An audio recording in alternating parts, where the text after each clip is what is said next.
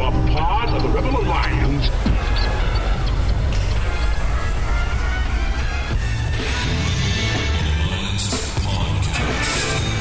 The idea of this podcast is simple: discipleship. We want to bring the gospel message about how to interact with your coworkers, your culture, your friends, everyone around you in a biblical way, which is, in essence, discipleship. What did Jesus do when he came to this earth? He took the devil's stuff. The Bible actually teaches that the world is becoming increasingly covered with the knowledge of the glory of God. That should change everything in the mind of a Christian. Instead of thinking about all the ways society is failing, we should think about all the ways society must be, as Psalm 110:1 tells us, put underneath the feet of Jesus in victory. We would be honored if you would join us. Welcome back to the Rebel Podcast. As always, you got P-Nate and Pooty in Garage Mahal, kicking it old school. Kicking it old school? What? I don't know. It's been 2 years. I feel like it's an old thing now that we do this. Yeah, I gotcha.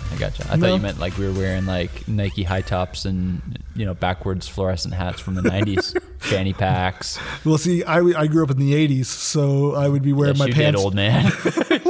House of Pain is breaking down on the radio. You were born in the 70s. Get out of here. 79. That is barely the, you know what the funny thing is? You're technically a millennial. I know. And I'm 84, Generation baby. X. I know. So there's that. We are separated by an entire generation. We're generations old apart. man. We are generations apart. How you doing, my friend? I'm doing all right. Yep. Happy to be here. It's snowing outside. Baby, it's cold out there. Glad to be in the warm Garage Mahal. This place has better circulation and airflow than my house. Yeah, I know. It's very comfortable here. At my house, I'd be wearing a couple layers. I feel like I should move in. Dave, can I move in? He nodded. He said no. I don't know if you're going to hear that. Anyway, we're the Rebels. We're glad you're with us for episode 102. That's craziness. I like how we're remembering to list the number, even though we didn't leading up to and including number 100. We've never mentioned it before until these two episodes. Yeah, there you go.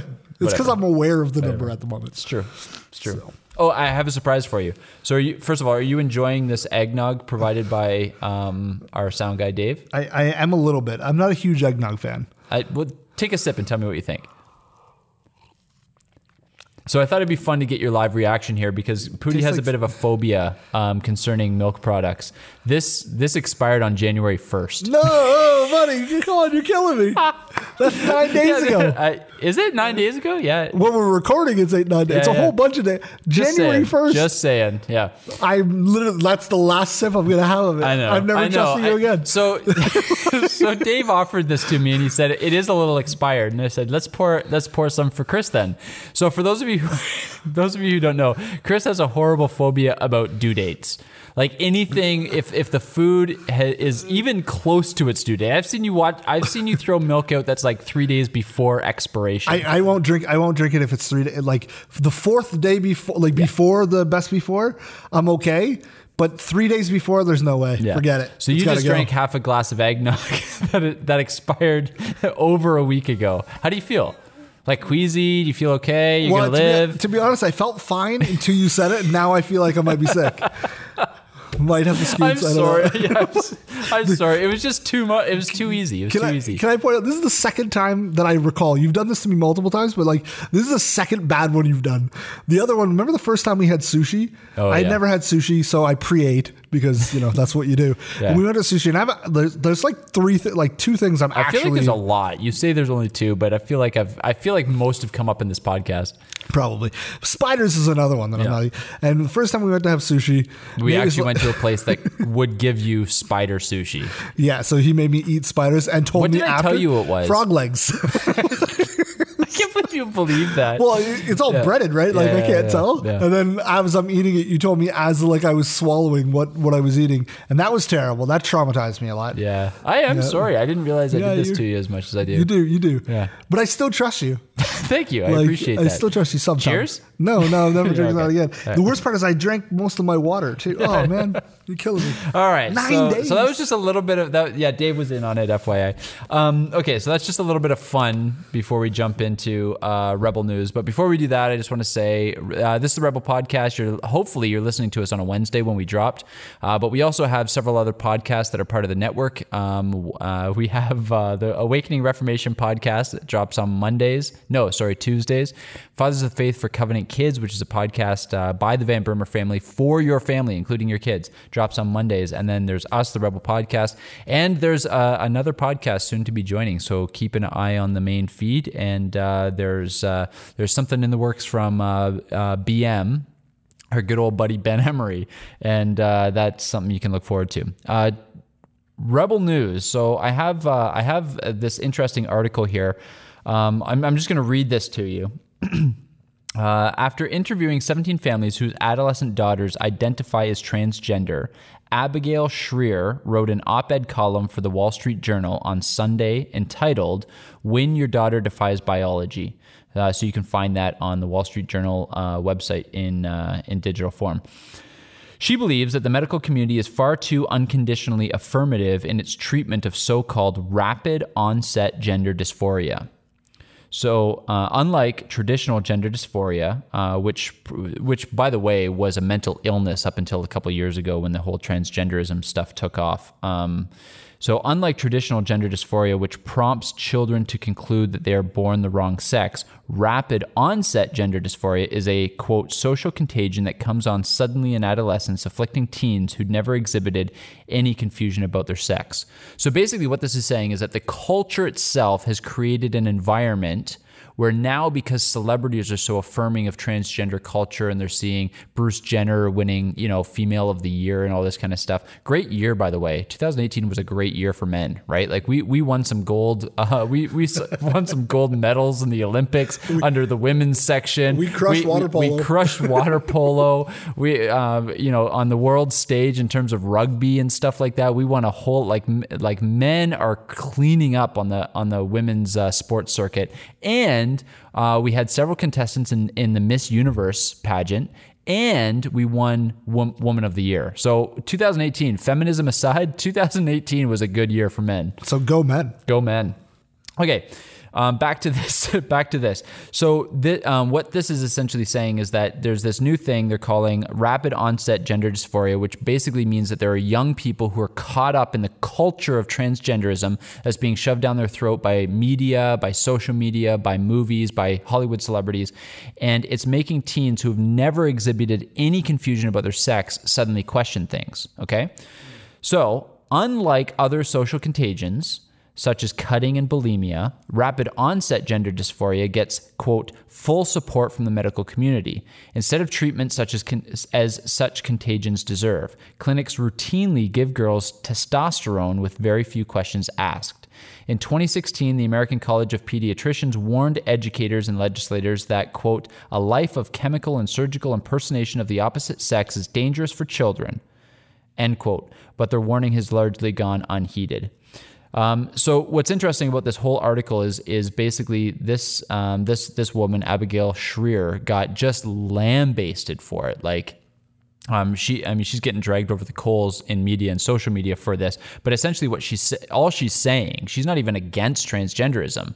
All she's saying is that this new phenomenon of young people who have never questioned their sexuality being given life-altering hormones very, very quickly in the process is doing some damage. That's all she said, and she's getting dragged through the coals for this. So it's just interesting that we live in a culture now it's not even allowing medical professionals to give medical advice.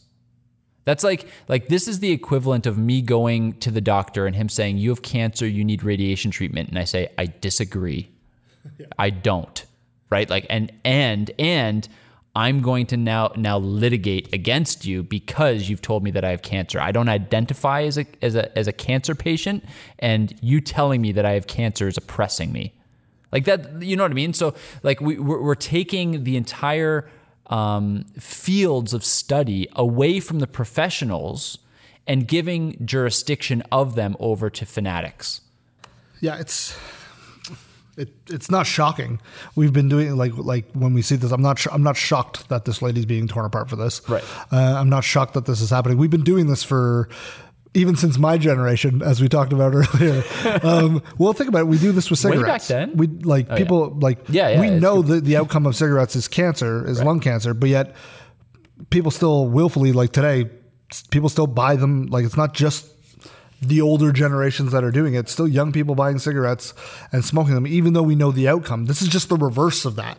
The problem is that, you know, with cigarettes, just like actually that is a good analogy. I was about to say that wasn't a good analogy, but it is a good analogy because early on, if you look at old like Camel ads, it talked about cigarettes being good for you. It actually talked about the health benefits of smoking. And so that is a good example because it, but the difference is it allowed the actual science to begin to speak. I don't see a way in which, apart from like the divine work of God by the spreading of the gospel, I don't see a way in which the gag comes off of the medical professionals to talk about the dangers of this. Yeah. You know what I mean? Yeah, well, exactly. Without divine intervention in these areas, we're going to need to see a generation of these people who have been giving these drugs grow up and start coming out with all the stories like we've seen with concussions in sports and other things, where we get to the point where we now see the ramifications of what we've done 50 years from now, because we can't really see it yet because this only started about 5 years ago. Right. Interestingly, the small sample size that we do have actually shows that the suicide rate for transgendered individuals, which is alarming, higher than any other subgroup in human history. The only one that's even close is Jews under Nazi Germany. In Nazi Germany, it's like 40% or something crazy like that. But what's interesting is that the number actually goes up after affirmation surgery. So like, those who take hormones and those who have gender reassignment surgery are actually more prone to killing themselves.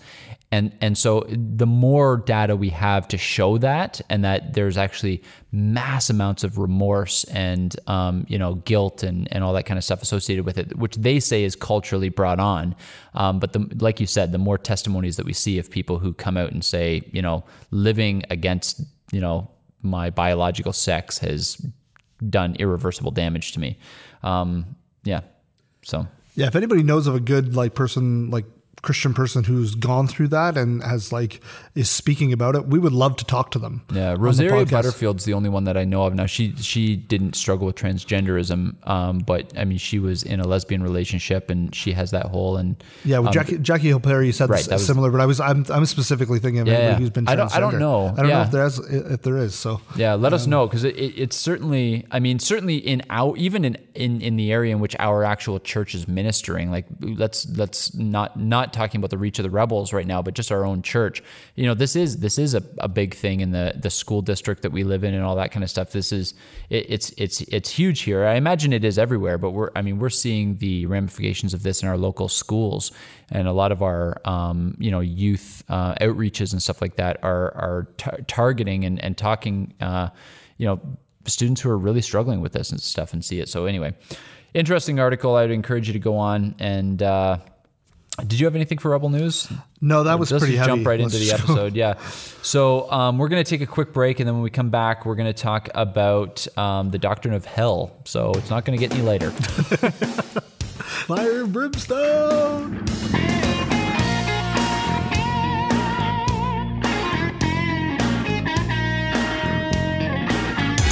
Hey, it's Dave, the tech guy here. Happy New Year from all of us at Rebel Alliance Media. The Rebels have lots of new ideas lined up for 2019, and most of them are great.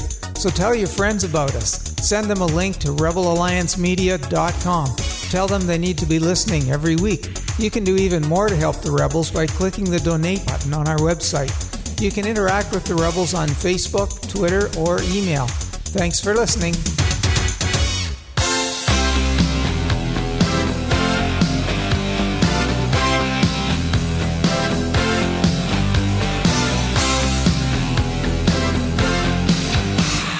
Okay, we're back, and so this episode, along with last week and potentially the next couple of weeks, we are looking at some of the topics that we came up with several weeks ago, when we were looking at doctrines that the church has shied away from. So kind of foundational things that are core doctrinal pieces of Orthodox Christianity that the church is now starting to let go of. Last week, we looked at biblical inerrancy. We talked a little bit about that and authority and sufficiency. This week, we're looking at the doctrine of hell. As we look at the Christian landscape, we see more and more people kind of questioning the doctrine of hell.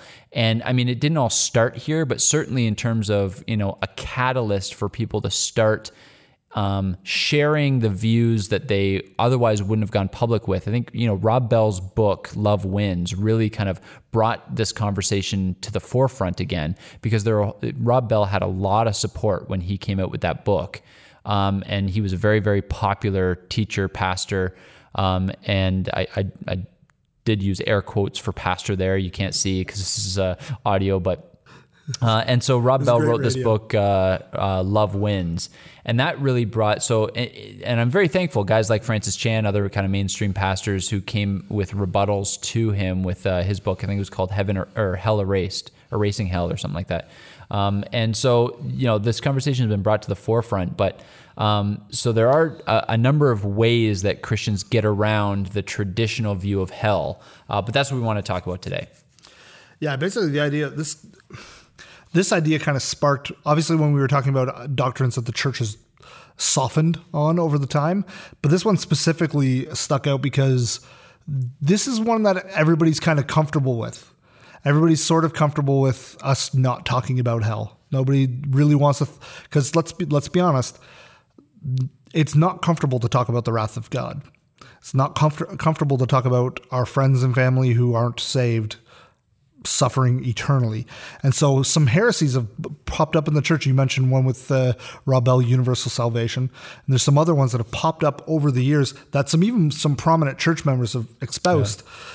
There was a time when John Stott flirted with annihilationism. Yeah, that's the one I was thinking of. I wasn't going to name his name, but it's fine. It's fine. I think he's dead anyway, right? Oh yeah, that's long terrible. dead. Long dead. Is it long? I don't know. Anyway, but this is a doctrine where people have lost what this doctrine means and why this matters. And why this matters, simply put, why we want to talk about it and we want to encourage you guys to have a proper understanding of this doctrine is because the church, when we start taking this doctrine out of our preaching, out of our pulpits, out of our conversations in daily lives, we lose the urgency. Right. And the urgency is that we live in a world where there is one hope, and that hope is Jesus Christ.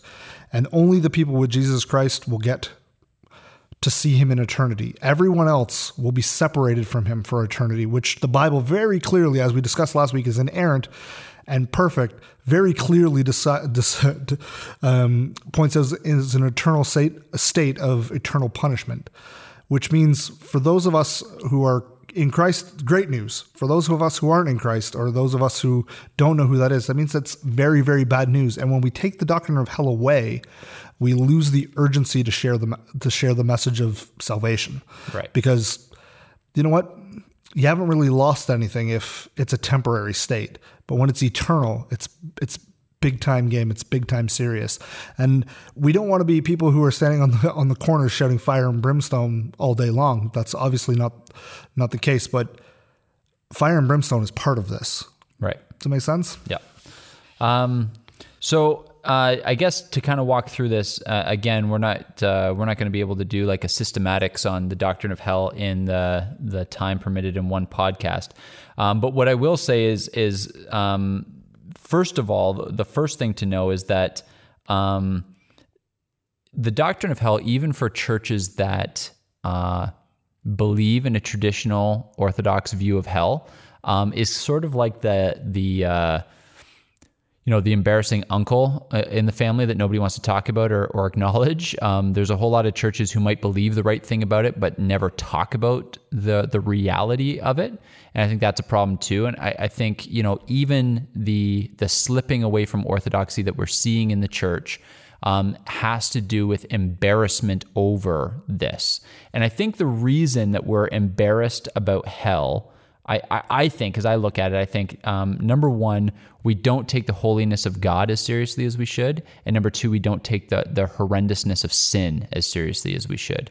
right? So we live in a culture that justifies our sin, minimizes our sin, and the more we minimize our sin, the more egregious a concept of hell seems, right? So because my sin isn't that bad, because, hey, I only got angry with my kids because they were being, little jerks. I only hit my wife because she wasn't listening to me. I only lost my temper in traffic because the guy in front of me didn't know how to drive, right? So the other ones were hypothetical, except for that one, right?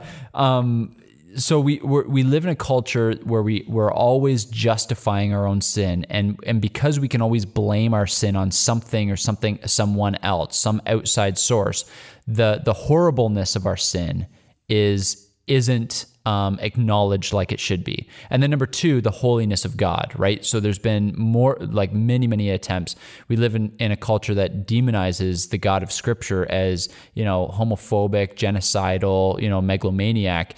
And so we've lost our reverence for the attributes of God and the holiness of God and the perfection of God. And then we've lost our ability to blush over our own sin and be ashamed of our own sin. And those two things combined make the doctrine of hell seem unfair, because what do you mean God is going to eternally punish me just for these small little bad things that I can do? And most people would say something along the lines of I get that, hell could exist for somebody like Hitler, but not for me, right? It's because we are so used to justifying our sins. So we've lost the gravity of our own sinfulness, and we've lost reverence for God's holiness. And I think that those two things are what motivates our improper understanding of the doctrine of hell. The other thing that I think is really interesting that should be acknowledged is that most of the teaching of hell that we have in the Bible is from Jesus' own lips. By far, the person who taught the most about hell is Jesus. And so it's interesting because, Christians' loyalty to the teaching of Jesus seems unwavering. So you'd have a whole lot of people who are even more liberal Christians who would call themselves like red letter Christians. Those of us who believe in the traditional understanding of every word of the Bible is God breathed would attribute it all to Christ. But Jesus himself was by far the most avid teacher on the doctrine of hell. And I don't think a whole lot of people who haven't spent a whole lot of serious time studying the doctrine of hell believe or know. The other thing, so there are a couple things. So when we use the doctrine, we use the word hell, there are several words in our Bibles that are associated with hell. There's the term Gehenna, which is essentially it's a place that's in the southwest area of Jerusalem, and it's a word derived from Aramaic that means fireplace. It's there. That was a place where pagan kings practiced human sacrifice, according to 2 Chronicles 28 and I think Jeremiah 7-ish. And the New Testament word for Gehenna probably got associated with this idea of destruction by fire. There's also the word Hades, which occurs in the New Testament about a dozen times, and it corresponds to the Old Testament word Sheol, which is used. It's a Hebrew word talking about sort of the place of the afterlife. It's just talking about the grave. And so those are kind of the New Testament words that are associated with it. The thing that is worth mentioning is that all of Jesus' teaching about hell, and he used the word Gehenna primarily as he was teaching about it, all have to do with the eternality. So it talks about this place, Gehenna, this place of fire, or this fireplace, this fire pit, as a place where it's described as an unquenchable fire in Matthew 3. It's talked about fiery torment in Matthew chapter 5 and Matthew chapter 18. It's described as eternal fire in Matthew 25, eternal punishment in Matthew 25, eternal fire again in Jude 7. And then, of course, we know the allusion to the lake of fire in Revelation chapter 20. So all that to say that the biblical view of the doctrine of hell is that there's an association with Gehenna, which just means a place of eternal burning, right? Gehenna was like this garbage dump that, in the desert just never really stopped burning. And so it became associated with this place of eternal burning. And so I don't necessarily think that there's fire in hell. I think that's just a symbol. But the reality of the teachings of the New Testament are that it's eternal separation from God, eternal separation from the mercy of God. And that means that the only presence of God that is present in hell is his wrath. And so it's not necessarily a place of fire. It's not like the cartoons or the Far Side, cartoon strips that we see. It's not necessarily a place of hell. It's a place where God's presence is not kind. There's no common grace. There's no mercy. It's just his wrath, and it's his wrath eternally. And I think I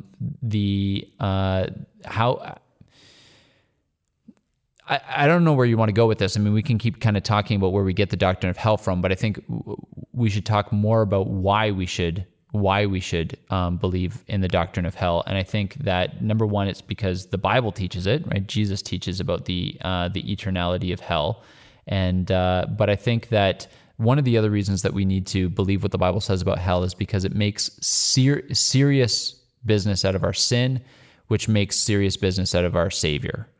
And I think that, the reason, so I get asked the question a lot, a finite temporal human being who makes a temporal sin, why is that deserving of eternal punishment? It's a one-time sin. Why should that person get punished forever?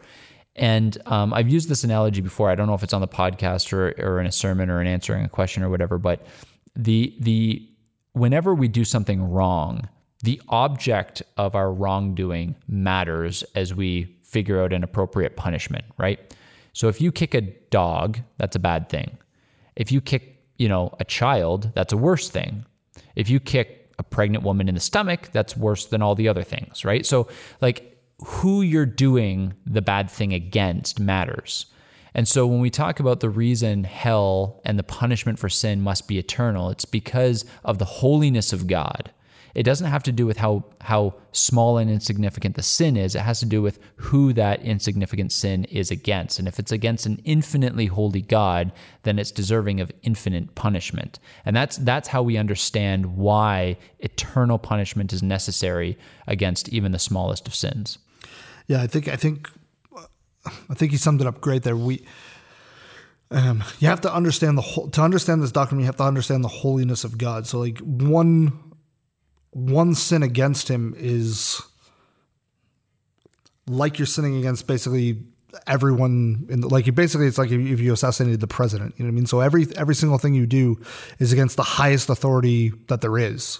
So You've now sinned against the highest authority. There's a reason in Samuel when David sins, he isn't really upset that he sinned against Bathsheba. He's not really upset about that. He recognizes that he sinned against the holy God, and he repents for that, because that's far greater than anything else he's done, because he understood the holiness of God, the immense weight that sinning against somebody who's infinitely perfect is against, right? If that makes sense. There's a reason when we think of something as pure and then something corrupts that purity, like, you have a freshly snow-covered lawn, and then your dog goes out and pees on it. It's wrecked. You know what I mean? It's no longer pure because it's infinitely destroyed. Every sin we've committed against an infinitely perfect God is a mark against us to the most perfect, pure thing that there is in the universe. And once you understand that, you understand why he has to punish that. And the other thing that I think we need to focus on is that we want our God to punish and to be just and to punish sin. We don't want a God who's just like, nah, it's okay. Right. You need God to punish that, or else he won't punish the Hitlers. He won't punish the I don't know, I can't think of it. Stalin's, I guess it would be another one of those ones that universally everybody knows we hate. But there's an otherness. We need God to be set apart like that, so that all the things about him that we want to be true, like the fact that he can save us, the fact that he's working all things out for our good, the infinite eternal joy that will come when we're in his presence for all time. For all those things to be true, we need that other side of the coin to be true too, that he will punish sin. He will pour out his wrath on those people. And I think another thing to point out with what we said is that we don't know what this looks like in terms of the darkness or fire. All we know is that it's punishment, and it's conscience punishment. When we see the story of Lazarus in Scripture where he's looking up and crying out, it's giving us a picture of what hell's going to be like when he cries out for just a drop of water to quench his tongue from the torment that he's in. He's aware of what's happening to him for all time. And I think that should, as Christians, spark us into action, basically to say, we know what this world needs. Let's not keep it to ourselves. Right. Does that make sense? Yeah. So I think there's a couple things we can say about hell that I think are, the Bible affirms these things about hell. Number one, that hell, so we don't, like you said, we don't know that, it's fire. These are symbols that the Bible uses to describe what is most excruciating. But one thing we do know is that hell is separation from God. Right, that's clear. Jesus says in Matthew chapter 5, he talks about, or chapter 7, he talks about, "Depart from me, you cursed, into eternal fire." Right, in Matthew 25. So if you want to kind of look at the doctrine of hell in its most significance, is in Matthew chapter 25, and Jesus talks about it being a place where they are cast out of his presence. And that doesn't mean that God's present, because God is omnipresent. So there's one of the rationales for God is omnipresent. In fact, I think it's Psalm 139 where he's saying, "Where can I hide from your presence?" And he says, if I go up to heaven, you're there. If I go down into Sheol, you are there. So God's presence isn't completely absent from hell, but his goodness and his kindness and his mercy are completely absent from hell. So hell is separation from the goodness and kindness of God. And I think one other thing that should probably be stated is that, those who reject God in this life are continually saying, they're trying to get away from the presence of God. And so hell is essentially God saying, okay, right? This is what it looks like for you to not receive any of my common grace, not to be around any of my goodness, any of my kindness, any of my mercy. So number one, we know from Matthew 25 that hell is a state of eternal separation from God. Number two, we know that hell is a state of association. In verse 41, it talks about how hell was prepared for the devil and his angels. Which means, we know people were made for God and hell was made for the devil. But people who die in their sins will spend eternity in hell with the ones who are most unlike God, with Satan. So the idea is, this ties the whole story together, right? The serpent, the devil, lied to Adam and Eve, said, you can go the way of God, or you can follow me in making up my own rules. And so essentially, eternal separation from God means God saying, you go with the one that you've chosen to follow as opposed to follow me. So number one, hell is a state of eternal separation from God's loving kindness. Number two, hell is a state of association, which means you're there with Satan. Number three, hell is a state of punishment. Matthew 25, verse 41 describes it as a place of fire and of punishment. So the idea here is that the punishment has to fit the crime. We've already talked about that, the eternality of hell. And number four, hell is an everlasting state. In verse 46 of Matthew 25, it talks about eternal punishment, everlasting punishment. So those are the things that the Bible affirms about hell. We don't know everything that's associated with it. We just know those things are true, and therefore it's obviously something that we shy away from teaching. But I found these 5 applications, and this is from Paul Tripp, 5 applications that the doctrine of hell should produce. So number one, the doctrine of hell should produce grief.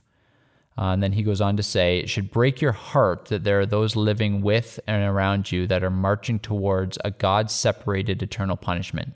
You cannot celebrate the reality of heaven without grieving over the reality of hell. Does your heart grieve over those who are perishing?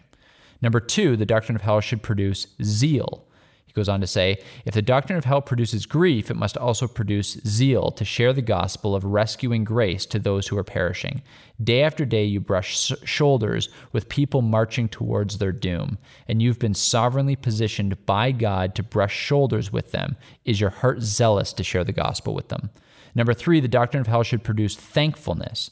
You should never take pleasure in the death of wicked people, but you should be thankful that the final justice is coming. Is your heart broken by the injustice that occurs every day in our world? Does your heart cry out, Lord, how long until the pain of this world is no more? Number 4, the doctrine of hell should produce celebration. You should daily celebrate the fact that you're not marching towards hell, but that celebration should not be self-righteous or proud. You could never behave your way out of hell. It's only by the grace of God that you became aware of your sin, desire to live a righteous life, and have the ability to make God-glorifying moral decisions. And finally, number 5, the doctrine of hell should produce prioritization. Eternity reminds us of what is truly important to us in this life. When you meditate on the reality of heaven and hell, you will rearrange your value system. A believer who meditates daily on the doctrine of hell will invest much more time and energy into the kingdom of God than the kingdom of self. So I think those are kind of 5 application points by Paul Tripp that are really helpful and kind of highlight the importance of why we ought to believe in the traditional view of hell.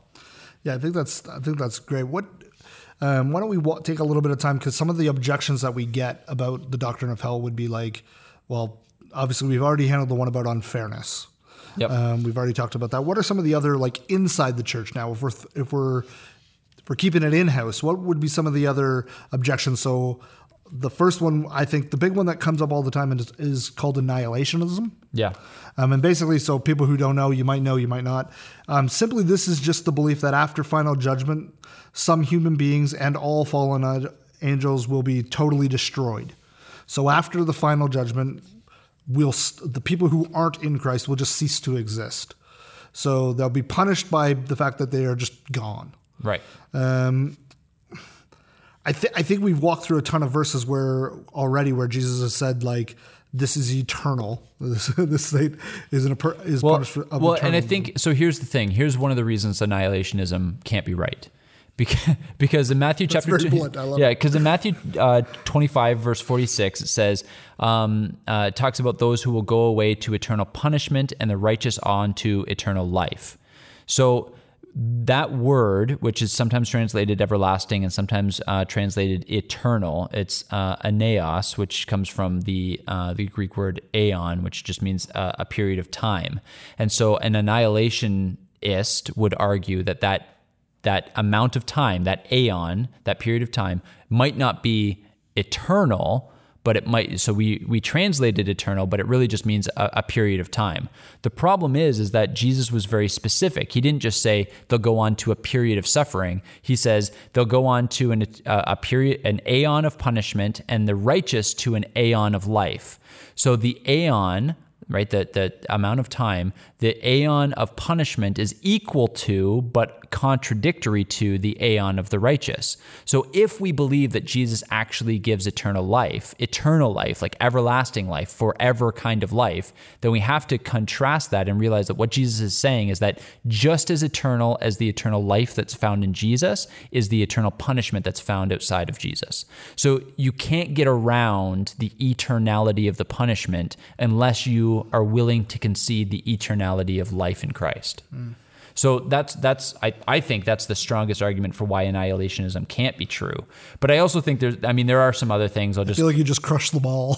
Well, I'll just throw out a couple things. There's a couple, I don't know the exact references, but you can look them up. It's in Jude, the book of Jude, in Matthew chapter 8, and in, I think, Luke 16, and then it's also in Thessalonians, I think, chapter 1. But what I would call the intrinsic eternality of the soul, that God talks about the everlasting nature of the soul, that it lasts forever. Yeah, I have the Thessalonians and the Jude one up if you want me to read them. Yeah, go for it. So 2 Thessalonians 1:9 says, they will be punished with an everlasting destruction and shut out from the presence of the Lord and from his glory of his might. What was the verse? 19? No, there's 2 Thessalonians 1:9. Yeah. And then right. Jude 1:7. In a similar way, Sodom and Gomorrah and the surrounding towns gave them up to sexual immorality and perversion. They serve as an example for those who suffer the punishment of eternal fire. Right. And so what that's talking about is the eternal nature of the souls that are being punished, right? So if you look at the Greek grammar there, the eternality is not attached merely to the punishment, but of the soul itself. So what it's talking about is that, souls will exist forever, either in eternal life or eternal damnation. So there's the direct words from Jesus in Matthew 25 verse 46 about the everlasting punishment equaling the everlasting life, and then there's those verses and the other ones that I listed about the eternality of the soul. And so you can't get around those things. And so then you look at some of the kind of cherry picked verses. So an annihilationist will use don't be afraid of when Jesus says don't fear that who can kill the body, but fear the one who can kill the body and the soul in hell. So they say, see, destroy. It's not about everlasting. It's about just destroy. But interestingly, the destruction there, if you look at the prefix in the Greek, it's talking about eternal destruction. So it's not talking about finite destruction, meaning a one-off, but it's talking about eternal destruction, just like the other verses that we read there. So it all fits together in there, and you can't cherry pick those verses. You have to take all these things together. So yeah, the one I get all the time, but like the one that I've heard often is annihilationists in your life, Chris. There's tons of them. They're rampant. Annihilationists got you down. Sorry, go on. That's so good. Is in Revelation 21. I think 8, where it's like basically talks about when they're thrown into the fire that this is the second death. Right. And so like people take that phrase, the second death, to mean, well, that means it's the same thing that happens here. We just cease to exist. And it's like, well, so when you die, sorry. So I'll tell you exactly how you get around that. You go to John chapter 5, because who wrote the book of Revelation? John. Right. And so in John, when he's referring to the first death and the second death, he's using his own teaching. So he's referring back to his own teaching. He knows his gospel has gone far and wide at this point. So he writes the book of Revelation referring to the first death, the second death, the first life, and the second or the first resurrection, the second resurrection. So John chapter 5 is where John is talking about what he means by first death, first resurrection, second resurrection. And essentially his teaching in John chapter 5 is that the first resurrection is referring to the resurrection of the soul, right? Eternal life being given to the soul. This is conversion. And then the second life is the bodily resurrection at the end of human history. And then he talks about how the first death is the body's death, which corresponds to the second life. And then the second death corresponds to the first resurrection. You see what I'm saying? So he does that contrasting in John chapter 5. So his own teaching teaches that the second death is the spiritual death, which he in John 5 talks about as eternal or everlasting. So it's an everlasting death, not a one-off destruction death. So all you have to do is you read the Bible, and again, so this isn't. Like everything else, don't go to the Bible looking for the answers you want to give. Go to the Bible and allow the Bible to shape your mind and shape your thinking. And if you do that, there's no way you can read the Bible in its entirety and come away with annihilationism or universal salvation, right? Universal salvation is straight up heresy that talks about how hell is some sort of refining fire where everybody comes out of hell. And both the verses for annihilationism and the verses for the traditional view of hell just blow universalism out of the water. And the most prominent, I'll just say this, because I have a couple people in my life who ascribe universal salvation. And basically their argument to me is there anybody that you know who's died outside of relationship with Christ, and wouldn't you want them to be in heaven if they could? And when you say yes to that, then they say, do you think you're more merciful than God? And that's their argument. So there's not even really much of a biblical argument. There's some verses about fire being a refining fire and coming through and then being purified and all that kind of stuff, which is just taking verses out of context. Any first year seminary hermeneutic student will be able to blow those out of the water.